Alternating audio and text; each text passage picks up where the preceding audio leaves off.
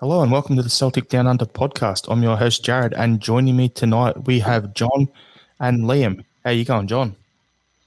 I'm good. I'm currently beaming in from snowy Thredbo in New South Wales, and that is correct. This is the ski resort of Australia, and there is lots of snow. It's lovely here. Glad to be on. Glad to be here. And how are you, Liam? Well, speaking of snow, I had a rather unpleasant snorting experience this morning. I was had my COVID test, my PCR, the old wire up the nose. You know, could have at least bought my nostrils a drink first. But anyway, I'm here. I'm not 100%, boys, but we'll see how we go. When are we ever 100%, Liam? That's the good point. So you'll fit right in. The another good thing for everyone who doesn't listen regularly, Liam's based over in Japan, so one of the topics that we'll be talking about a bit later, he'll be our resident J-League expert, I'll be our A-League expert, and we'll talk about the Ange Postecoglou rumours. But before that, we need to get straight into the shit show that is the Eddie Howe scenario that had happened and then never ended up happening. So I'll throw to you, Liam. When you heard the news Eddie Howe wasn't going to come to Celtic, what were your first thoughts?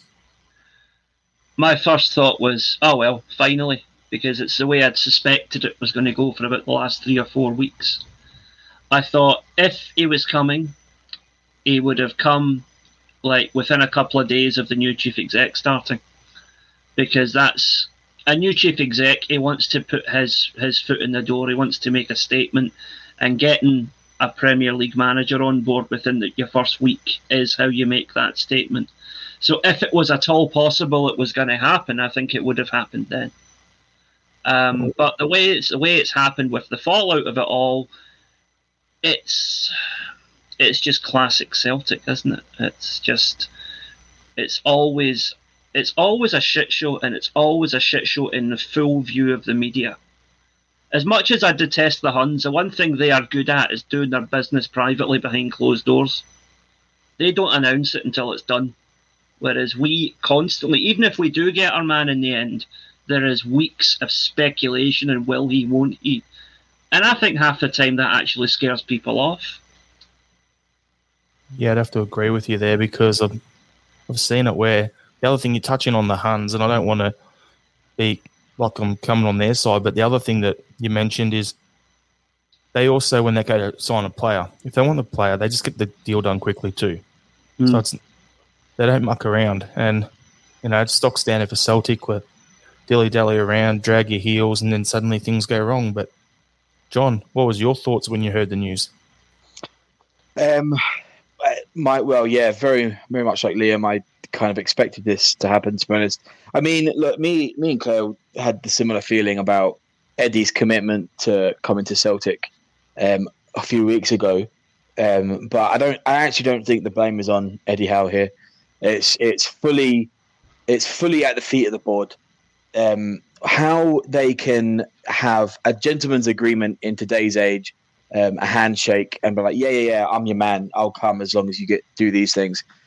You needed to sign something on a bottom, like a contract, to say, look, Look, I am agreeing to come to Celtic in the summer, and one of my strong, considerations is that you go and get these people, and then you agree. Look, if we can't get these people, we get these people. If we can't get those people, we get those people, right? But that's the sort of discussions that you had 3 months to talk about.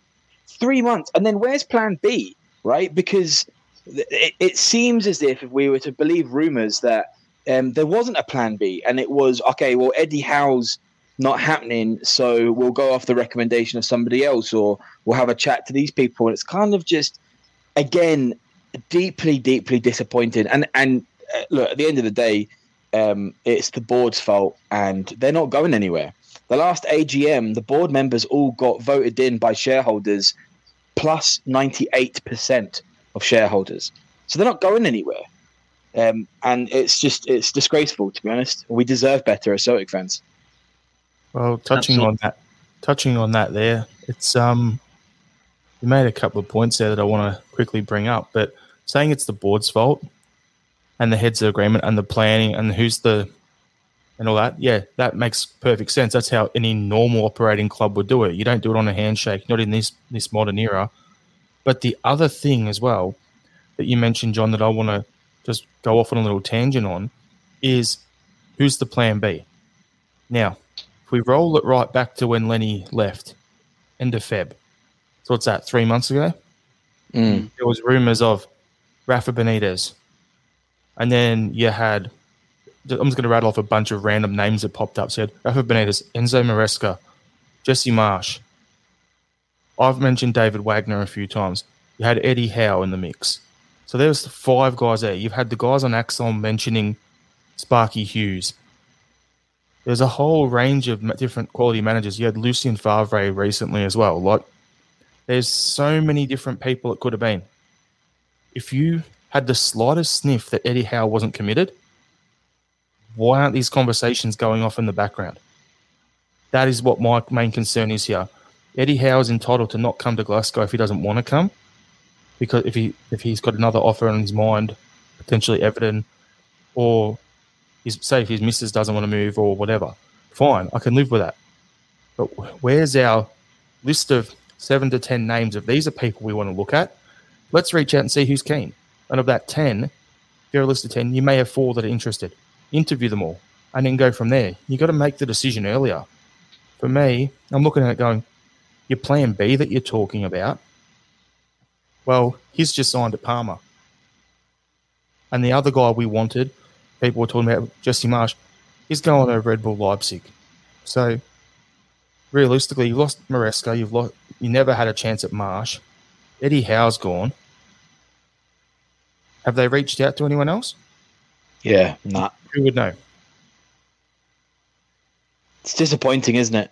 It's. I mean, if it was any other business, right? If it was regular corporate recruitment, you wouldn't, even if you had your absolute most ideal candidate for a CEO, CFO, whatever, head of department, you would say, look, we really want you and we will do everything we can to get you now, right? We will get you, we want to get you now. So we'll let you think, but we need to know a decision within 4 weeks. And then if you don't give me a decision, then the offer is rescinded and we're going to move on, because that's what a regular business would do. Other businesses don't take those types of risks, but for some reason, the people in charge of our business, right, can't fucking manage a piss up in a brewery, right? So they're just incompetent, and they all need fucking outed, to be honest, all of them. Absolutely. The other thing as well that we're talking about here is if they're gonna, like as you're saying, John, you give them a time frame and this is what you do. If we're going to go down the route of a director of football, where are they?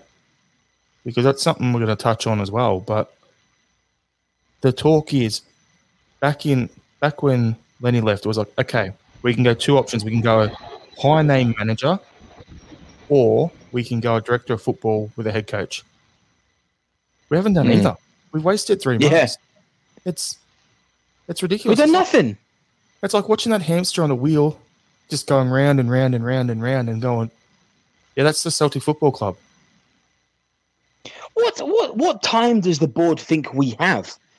We've been screaming out for some sort of reaction for the past almost a year, right? We dilly-fucking-dallied when it came to moving Lennon on and saying, thanks very much, you're still a club legend, but it didn't work out this time. All the best and everything. We never fucking did that. We took too long doing that. We fucked the league. We fucked the 10, right? And then we spent 3 months doing nothing, getting all of these things in place. If whoever it is as a director of football doesn't want to come in, then get somebody else who's just as good. Where's any sort of contingency planning? Where's being proactive and figuring it out? They're just incompetent. In my opinion, I just don't think they're right for the position. That's it, exactly. In any other line of work, the people managing this club would have been sacked by now for gross negligence. Agreed. And I I know it's a slightly longer-winded topic, but this really goes down to the fact that we, as Celtic, I think all the fans feel that we shouldn't have one major shareholder. What we should really be moving towards quite strongly is fan ownership, right? Because then we'll get much more of say in these types of things. And I guess that's a discussion for another time. But I think the fact that we have one major shareholder who pretty much they're the ones that decide who's on the board or not. That's the problem. We don't actually have a major shareholder. That's the thing. We've got Dermot Desmond, who owns 23 to 30 something % of the club. That's it, and he's our biggest shareholder. We don't have So basically, what you've got is you've got Dermot Desmond and his mates on the board, who make up more than half of the voting rights, so they can do anything they want. So it's a group of maybe 4 or 5 people, but at the end of the day, it's not one majority shareholder, and that's what shits me to tears. Like, if you had one person, at least you know what you're going to do because there's one boss. If you look at Chelsea, and we hate that club, but everyone knows the boss there is Roman Abramovich. He owns the club. He makes the decisions. He sets the tempo and the plan for what the club's going to do, and then he has employees to run it. We don't have that. In cases like this, a cabal is actually worse than a dictatorship. Yep. Because that Chelsea's a dictatorship, Celtic's a cabal right now, and it's not working. That's because of the old adage, a committee board that's there to make a horse would end up with a camel. And that's what we've got. A fucking rotten camel. Well, there's a horse's arse in there somewhere as well. Yeah, for fucking sure. Camel, there you go. Terrible. Yeah. So I'm going to use this as a transition across now to the next topic. So we got to the Eddie Howe thing.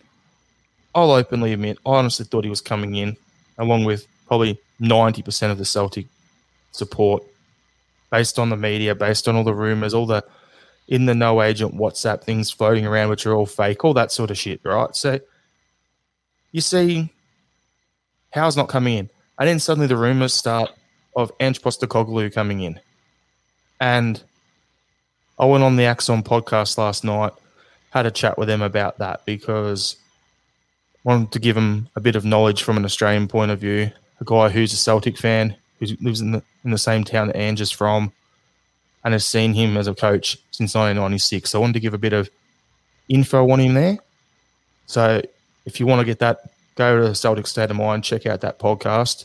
But the key thing for me is I've had a few things really shitting me on the whole Ange Postecoglou thing that people have been talking about. And the thing is that annoys me the most is there's 3 main complaints. He's not Celtic quality is the first one. Like these people know, like they know what the standard in the A-League and the J-League is compared to the Scottish Premiership. That's the first issue, which I touched on last night. The second issue for me is Ange Postecoglou really a worse manager than Eddie Howe? Or is Eddie Howe just a more famous manager? Because he's been in the English Premier League and people know his name. And the third thing that annoys me is people looking up, not doing any research and then saying, nah, he's shit because they're pissed off with the board. They're the 3 main things that have been happening that have been annoying me since these rumours started. So I don't know if you guys got anything you want to add to that before we go into those 3 little topics. But if you do, the floor's yours. Yeah, I would just add that I think it's a social media problem, but there's this idea of, not just in football, but you see it a lot when people talk about films, people talk about actors, performers. It's like, I've never heard of him, so he must be shite. And it's a really bad way to go about things. Because, I know that nobody else, most people that are in the Celtic fan sphere probably don't know the J-League anywhere near as much as I do, right? Because they're not interested in it, and that's fine. But don't say, "Oh, this guy's shite because he manages in the J-League." It's like, understand what you're talking about before you talk about it. Like an example, random example, right? I was reading an article the other day about casting for a film. An actor gets cast for a new film, right? And everybody's like, "Oh, it's going to be terrible. He won't be as good as the original." It's like, have you seen the original? And they're like, no. You know, it's that same argument. It's like, how many Yokohama games have you watched? How many World Cup games have you watched where he was the manager of the Australia team before you go around telling everybody that he's not up to the job? You know? Yep, I 100% agree. And to continue that whole, you know, who the fuck did he beat to get through to the World Cup? It's like, you know, everyone thinks that Stevie Clark's an absolutely phenomenal manager, and you know, he's not exactly. It's the first time they've been into a major competition, right? So they're very comparable managers. You had the Aussie manager who's managed to get Australia through to a World Cup for the first time in a while, and Steve Clark's done the same thing with the Euros. For me personally, I'm very happy to admit I know absolutely fuck all about him. And I will reserve any real judgment until I watch him. I'll be healthily skeptical, but I'll definitely not be slating him because I don't know anything about him. And I think all of Scottish football is really guilty of, especially when they say like comes to players. Player comes along, it's like, who the fuck is this? What team from what in what league? Nah, this guy's going to be shit. Ends up being fucking Virgil van Dijk, and he's one of the best defenders in the world, right? Who knows what this manager's like? They did that with Henrik Larsson. They did that with Lubo. They did that with Nakamura. Like, come on now. Let's be honest. And let's be honest, right? Like, I think actually it's a fair thing to say Celtic fans have been rightly spoiled, right? We're spoiled, but we earned it for a while. So we had Brendan Rodgers, who was a really big name in world football, and he absolutely had great success here and stuff, right? And we thought that was now a platform, a trampoline to bounce us on to fucking greater heights. And I think there's a bit of reality check that's going on now. Like financially, Eddie Howe might have been the right person at the right time because it could have worked out, but it hasn't. So we're going to go back to managers that we can realistically get in. And in that bracket, we want the very fucking best. And this dude ticks the boxes, right? So, yeah, I say give him a chance. So I'll just jump in there then, and I'll quickly... You said he ticks the boxes, so I'll just go through the CV quickly then for him. So started off managing in the old Australian NSL, so National Soccer League at South Melbourne, the club he played his career at. First year, let go of a bunch of guys at the end of the season, built up the program, and then won back-to-back titles. Won the Oceania Confederation Club competition, so went to the Club World Cup and did really well over there against Vasco da Gama and Man United. Then he went to the Australian national junior teams, qualified for Olympics and Junior World Cups through the Oceania Confederation. His last two teams running there, things went bad because it was right when Australia transitioned into the Asian Confederation. So the qualification route was harder, and we didn't qualify. He then had a massive blow-up with a local journo who's a bit of a flog. Couldn't get off the back of that interview live on TV. He couldn't get a job anywhere, so he went to Greece for a season. Almost got that team promoted from the third tier in Greece to the second tier. Then left because of board interference in what he was doing. From there, came back to Australia, was coaching kids in a park for free because he just wanted to coach. And he loved football that much. Wow. Then was doing some commentary with Fox Sports out here on the A-League, run into a league chairman, and Brisbane Raw coach got done for drink driving the next day and got the sack.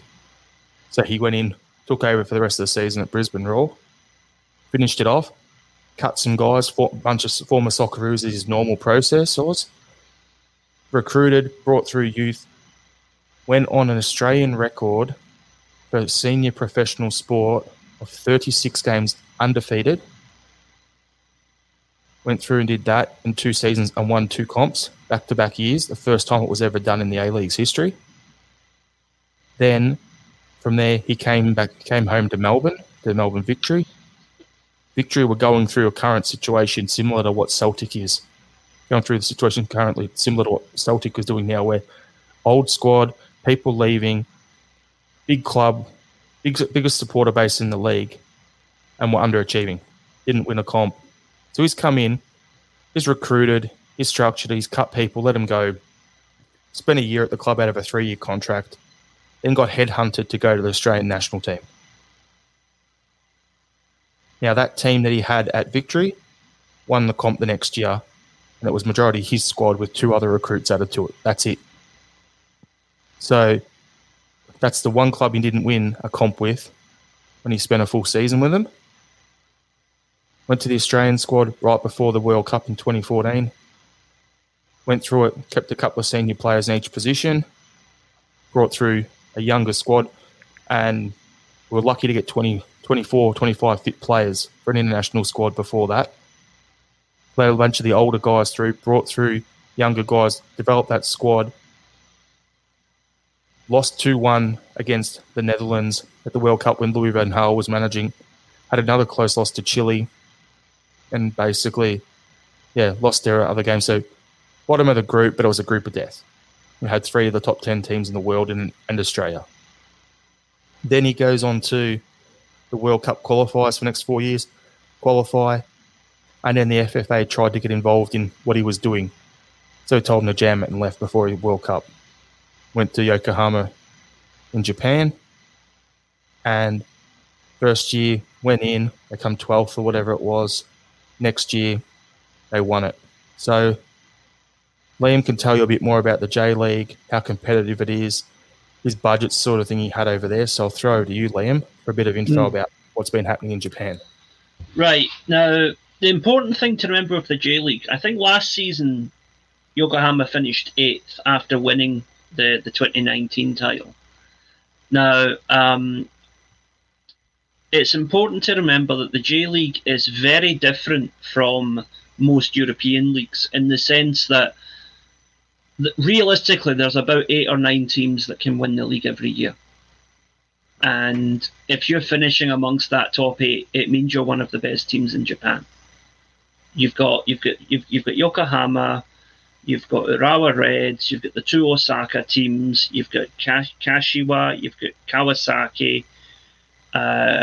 There's a couple of others that have slipped my mind, but there's a good spread there of at least 7 or 8 teams who can comfortably challenge for the title every year. Now, I've seen firsthand this guy's team. Now, pre-season friendly, so don't read too much into it. But last season, Yokohama played Man City in a sort of a pre-season event. But, when English teams come to Japan, it's a contractual obligation that they have to bring their best players. So, that team that Yokohama played against, it had Raheem Sterling, Kevin De Bruyne, it had all the good players in it. And Man City won 3-1. But, you need to look up the exact quote, but Guardiola himself went on record that night as saying that we were played off the park. He said Yokohama were outstanding. And they definitely were. It was much closer a game than 3-1 would suggest. I'd go so far as to say that they gave Man City a better game that night than we gave them when we drew with them in the Champions League a couple of years ago. Because they actually outplayed City for large parts of the game. And he's got a team there that plays good, open, attacking football. And I think that's something that Celtic fans should be looking at. Whether you think he is qualified or not, one, he's a guy who's won championships. Eddie Howe hasn't. He's managed at a World Cup. Eddie Howe didn't. He likes to set up a team that goes out and has a go and plays open, flair-based attacking football, regardless of the opposition. And again, I don't see Eddie Howe doing that. If we had Eddie Howe as manager and we were playing Barcelona in the Champions League, I could see him playing 11 men behind the ball. Postecoglou, we might end up getting beat 4 or 5-1, but he would go for it and he would give them a fright. And that's the kind of football I want to see at Celtic, and that's why I think he could be the man for the job. So just off the back of that, then Liam, just to confirm, so still playing really aggressive, a high press. The mindset is if we concede 3, if you score 3, we'll score 4, and they just press with a high line and ball playing centre backs. Is he still playing that way over in Japan at the moment? Yes, he is, and he also has the benefit of that. Generally speaking, now again, no disrespect to the Aussie leagues here, but generally speaking, Japanese players are faster and lighter on their feet, and more technical. Yeah, so you've got a lot more wing play than perhaps you would have seen when he was in Australia, and a lot of creativity. I don't know who exactly it would be, but I would hope that there's 1 or 2 players from that Yokohama team that he might bring over with him if he did come to Celtic, because we're not going to find another Nakamura because he was one of a kind, but there's plenty of good flair players in Japan who can give us that dynamic number 10 that we haven't really had since Nakamura left. And, that could really give us something different. And you build a team around a player like that. Well, we've been talking about it for a while now where, should be trying to get people, more Koreans, Japanese players, because they're affordable and they're technically gifted and they're quality players. So we've been talking about that over the last 12 months, that's something to look at. And it's good for marketing as well. Imagine the sponsors and stuff you bring in. You were saying about Nakamura back in the day that Celtic was everywhere. Yeah. Games were on all the time back then. Imagine if we bring Postecoglou in, brings in a few Japanese guys, next thing you know, boom, exposure. It's a great way to grow the club's brand in Asia as well. More generally, whether it's Postecoglou or not, I really hope we get a manager from outside the UK. Because I think just more generally, Celtic and Scottish football as a whole, we need to lose this, I'd call it a fetishisation with English football. Stop comparing ourselves to England. England is 10 times the size of Scotland. They have about 1,000 times the financial clout. It's like comparing, how can I say?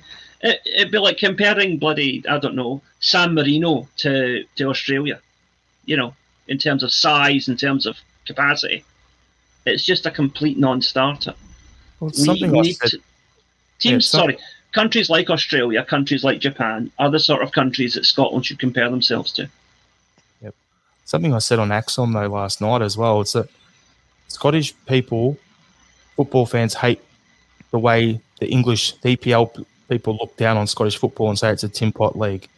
And because people don't know enough about the J League and the A League, they're looking down on those leagues from Scotland. And I'm like, my next question to you is, in the J League, if that was to merge with the SPFL right now, how many of those teams do you see competing at that level?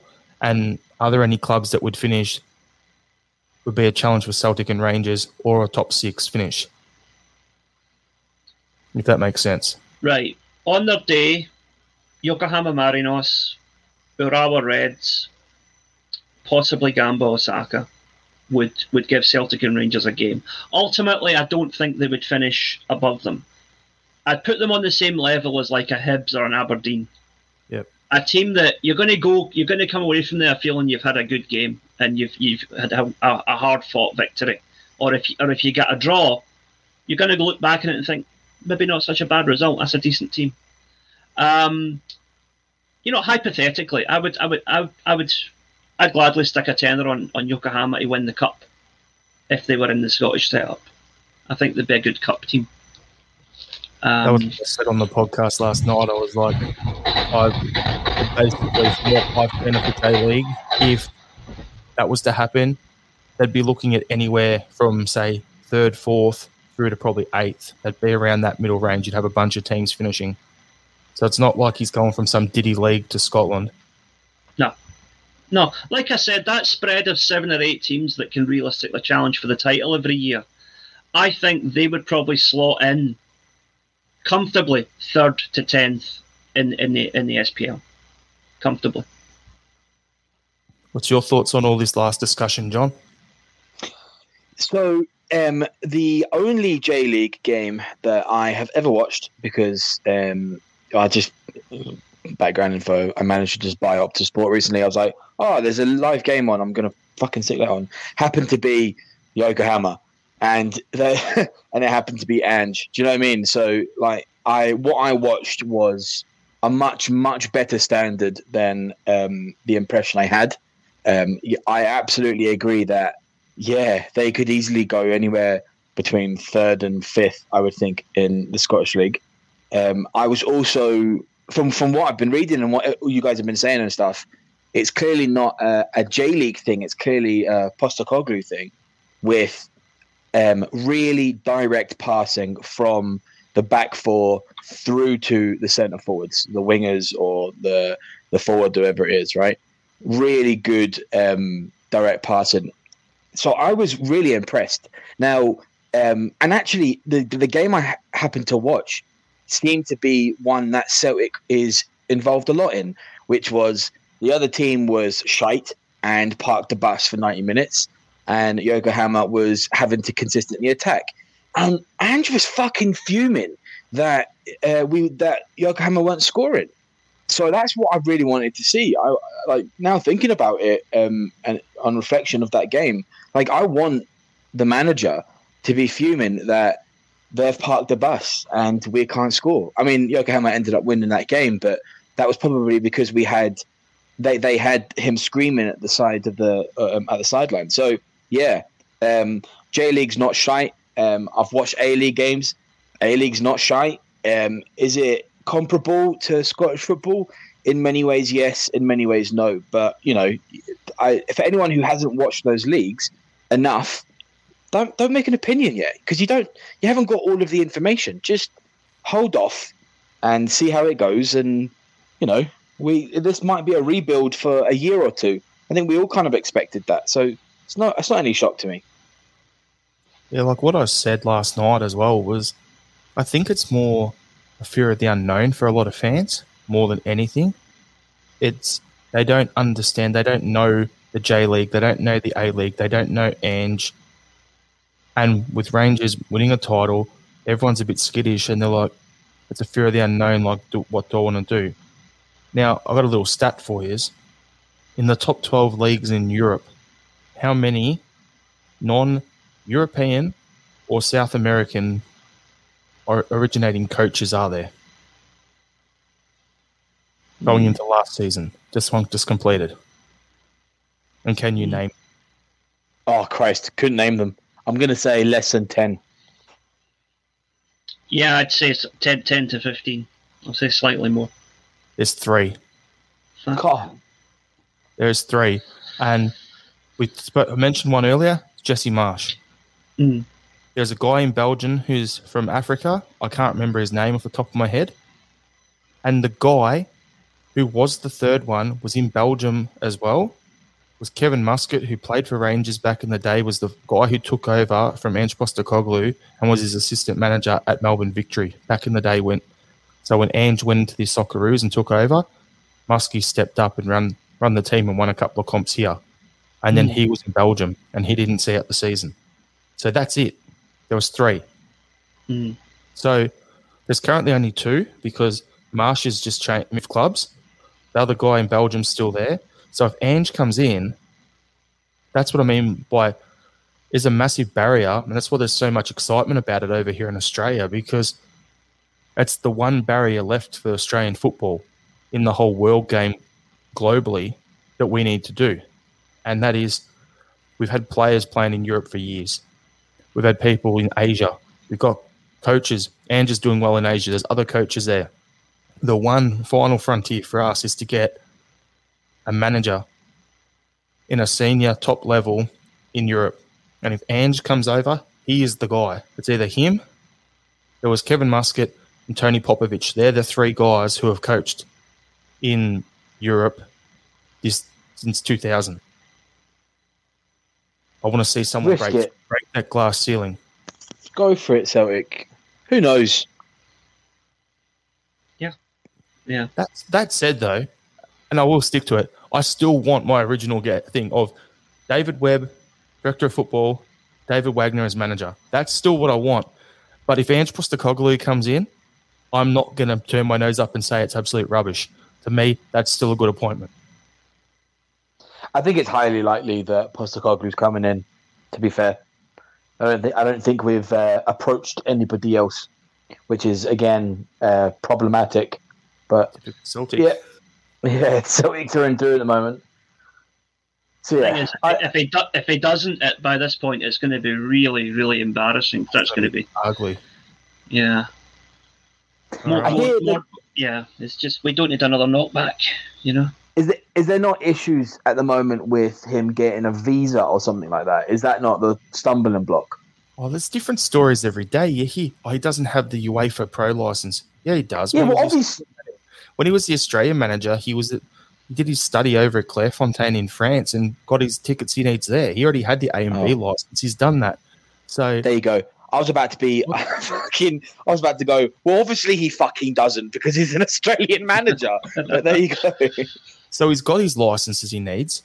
Yeah. He's got the only issue. There's two things that could be it. He'll get the visa because he was born in Greece. And he'll have that passport through there. So it's not an issue. If Barkas can get a visa, so can he. Okay, so that's straight up not a major issue. The last thing for me is if he leaves Japan to come in, does he get that sports exemption and he can come straight into the club, or does he have to quarantine for 10 days? Because there's only 2 days till our first Champions League qualifier, and the team's back for pre-season in 14 days. So if they appoint him today and he has to quarantine for 14 days, he's got to fly over there, quarantine. Then he'll have 2 or 3 days before pre-season starts. That's what's going to happen, isn't it? You'll have to quarantine because Japan's an absolute shit show for COVID right now. Yep. Yeah. Or they'll make him test before he gets on the flight, and then test when he gets off or whatever, and then, hopefully like negative results and shit. That's the best. Isn't there a thing where you quarantine for 10 days, but then if you can produce a negative test after 3 or 4 days, they let you out? Isn't that something? That's the one John was saying. That's what John said. He's negative before he gets on the plane. Then he comes in and he isolates for 3 days and does another negative. They tend to let him out. Yeah, right. That's what the UK has started to do. I don't know if that's elsewhere, but yeah, fuck, just get him in. I'm sick of it. I'm just sick to the back teeth of all of this shit. I want a director of football in now. I want a manager in now, and I want to start the rebuild. Because the longer we leave it, we've already left it too long, to be honest. So if anyone's got any fucking aspirations that we're going to go next season and get another treble or anything close to that, then you're fucking delusional. It's a dogfight next year. It is all out. Who knows what the fuck's going to happen?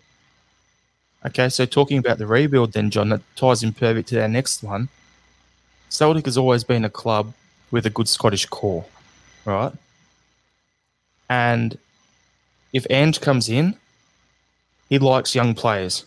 He likes to bring them in and develop them in his model of how he wants his teams to play. So you'd think he'd ask, who do you have on your front doorstep? Who is there in the Scottish Premier League that would be worth looking at? So I've got a few names here. I'll just get you guys, when I say the name, you say a yes or no and discuss if you think they should be getting looked at by Celtic or not. Okay. So the first one I'm going to link here is Ali McCann from St Johnstone. Nah. No. Okay, then we'll go to Hibs. They've got 3 players there. So Josh Doig. Yes. Yes, possibly. Ryan Porteous. Yes, definitely. And Kevin Nisbet. Yes. Maybe. Okay, I agree with you, Liam. I'd be going Doig and Porteous, yes. Nisbet, depends what we do.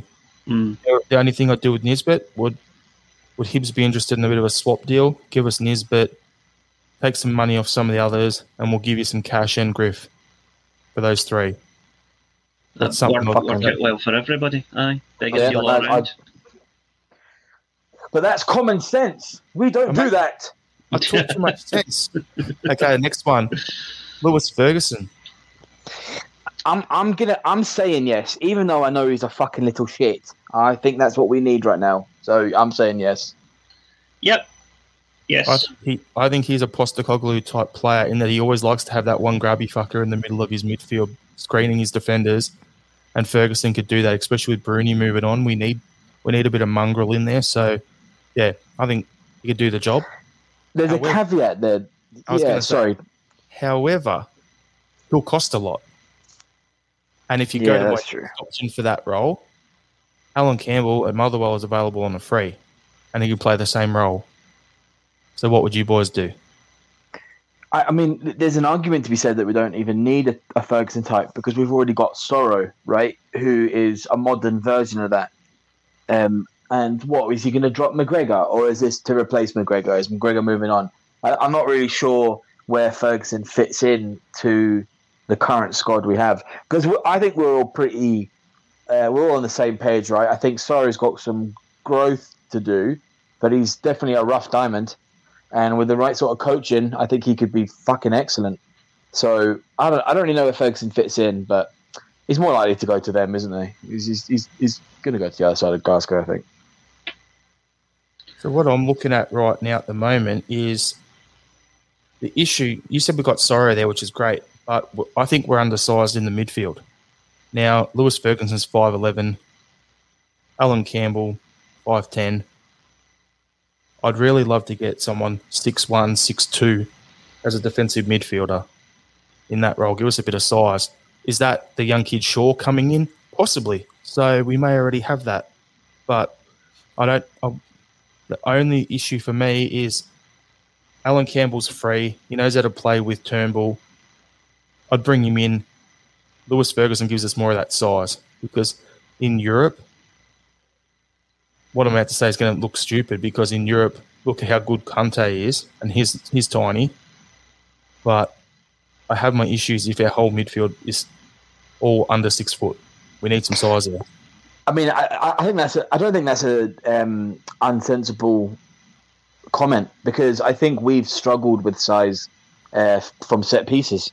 I think that might be why we're getting let down so much because you see other fucking teams and, you know, I would say somewhere between 30 to 40% of set pieces are goals for other teams. That's not. I don't think that's a stat for Celtic. I would say it's probably under 20. So yeah, maybe height is an issue.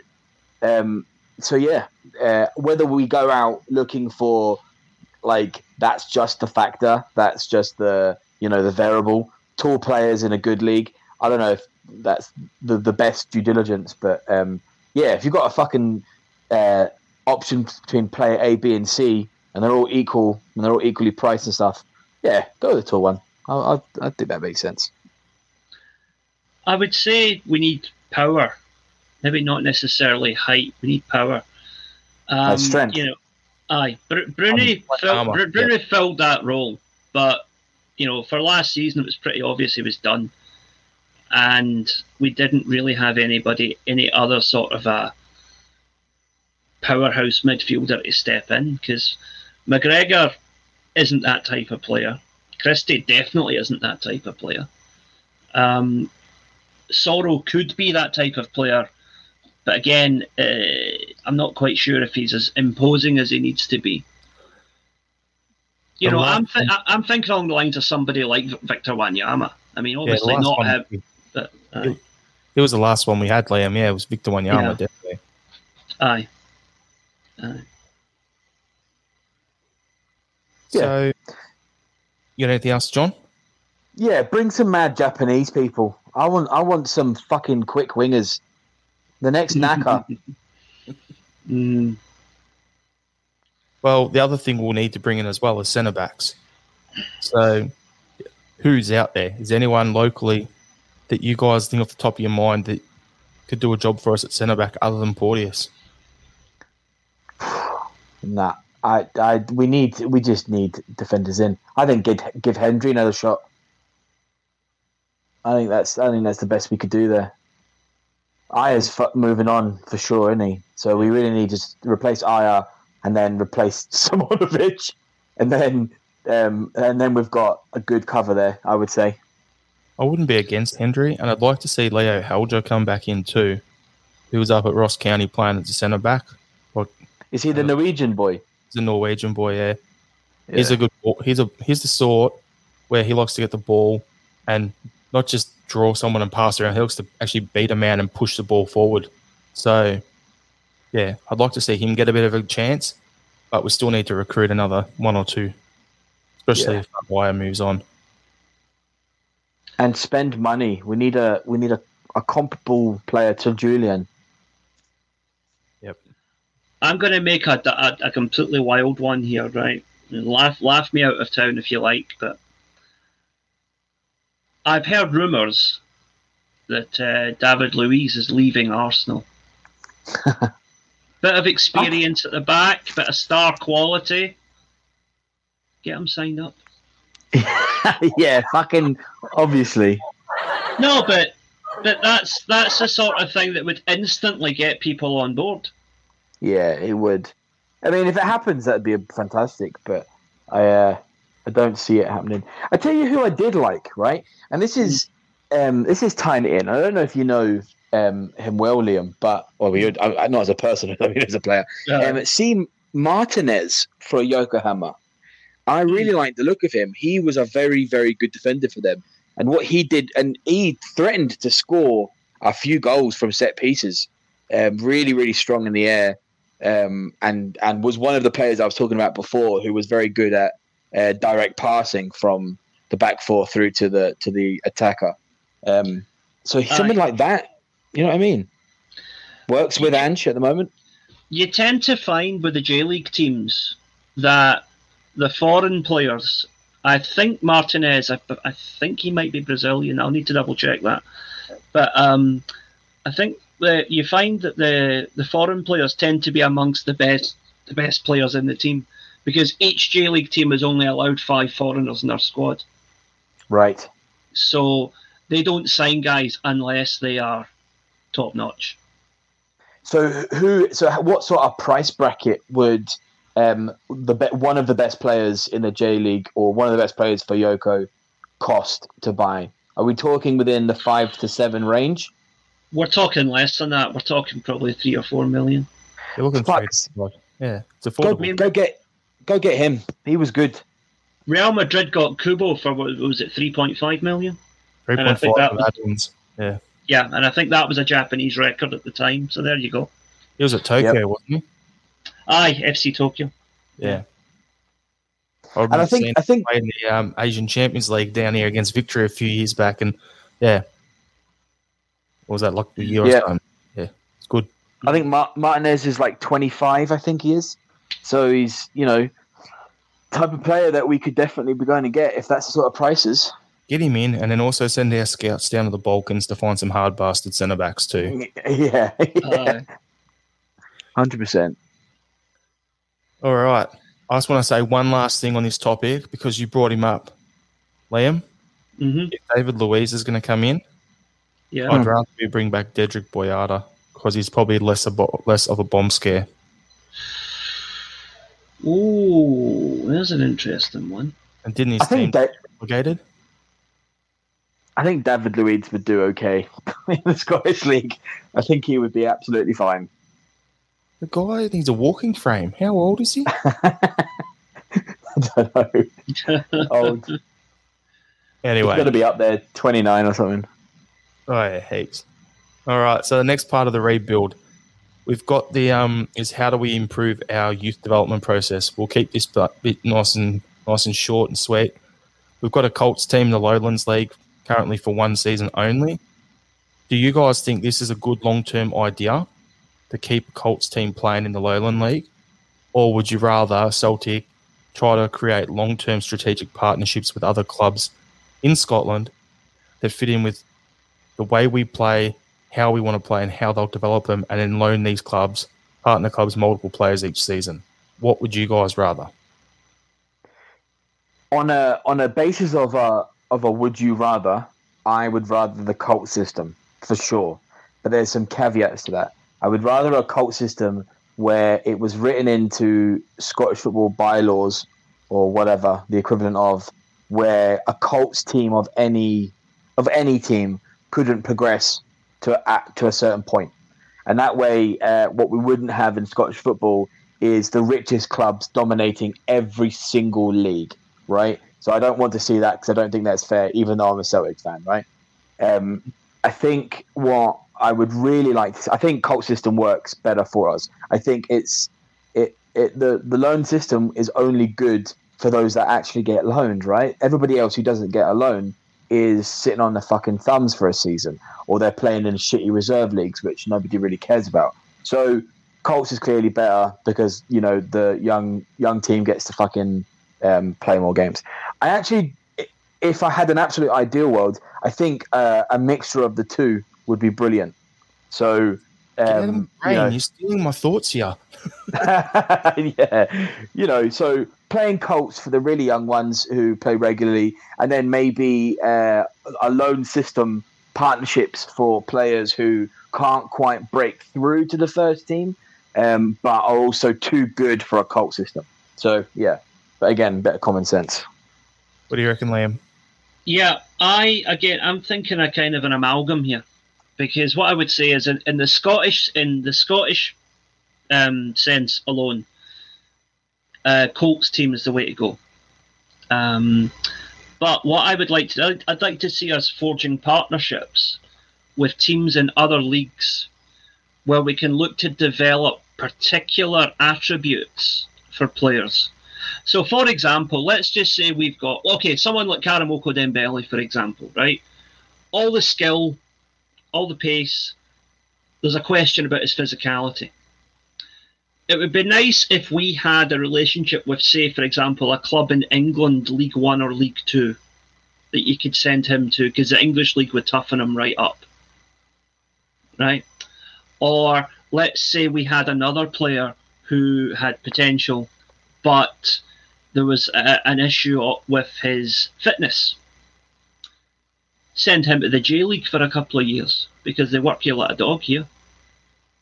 Right, you know, if we had a partnership with somebody like Yokohama, for example, you know, if you've got a player who has all the talent, all the potential, but is a bit of a Lee Griffiths, a bit prone to going out and getting pished and eating too many kebabs or whatever, find a German team that we can send him to teach him a bit of discipline. Send him where all the good beer is. Come on.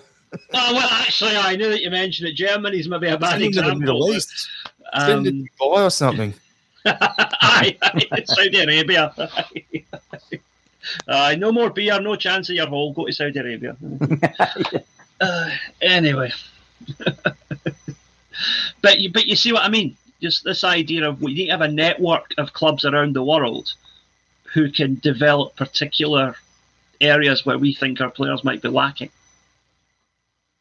Yeah. So for me, it was. I think the Colts will be the 16 through to 19-year-olds.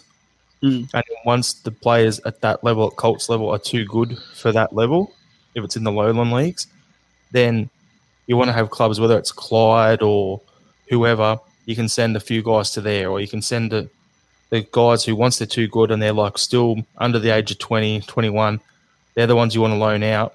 By the time they hit 20 or 21, if they're not on our bench consistently or getting a run in our first team, are they really going to make that step? That's the question. It's kind of doubtful, but it's not too late for them if there's a proper pathway, because there's always those late bloomers. So, yeah, I think it's a combination will work, not one or the other like we're seeing people talking about online. But for me, I think the Colts is a good idea on its own.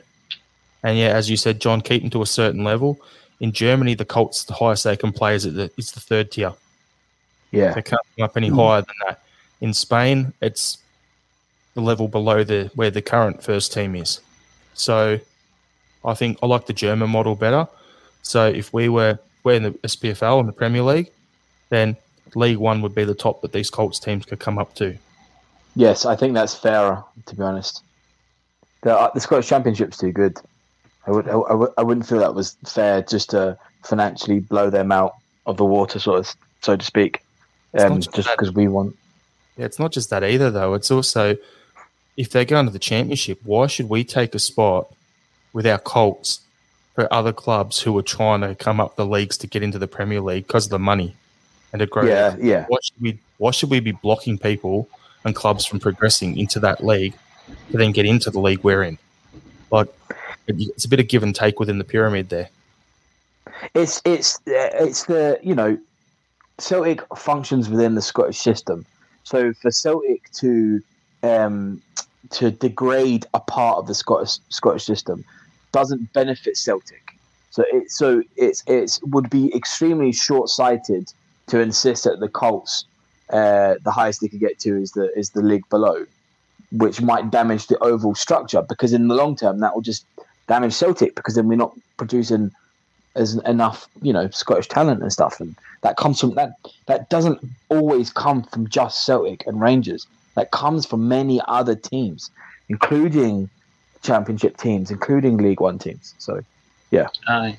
All right. So what we'll do there is, anyone listening, when it comes to what players in the Scottish League you think Celtic should look at and how we should do the recruitment, I'd love to hear from you guys on our Twitter. So send us a message or comment on there at Celtic Down and let us know your thoughts on those topics, because I'd like to get the feel of the support and what everyone else is thinking. So send us a message, tweet at us, let us know, and yeah, we'll discuss it further down the track. Other than that, we'll just wrap the podcast up here because Liam's got to get to his Japanese lesson. So he's got to go and get educated. So give our Facebook page and group a like. Follow us on Instagram and Twitter at Celtic Down. Check out our website, celticdownunder.com. And other than that, hail, guys. Hail.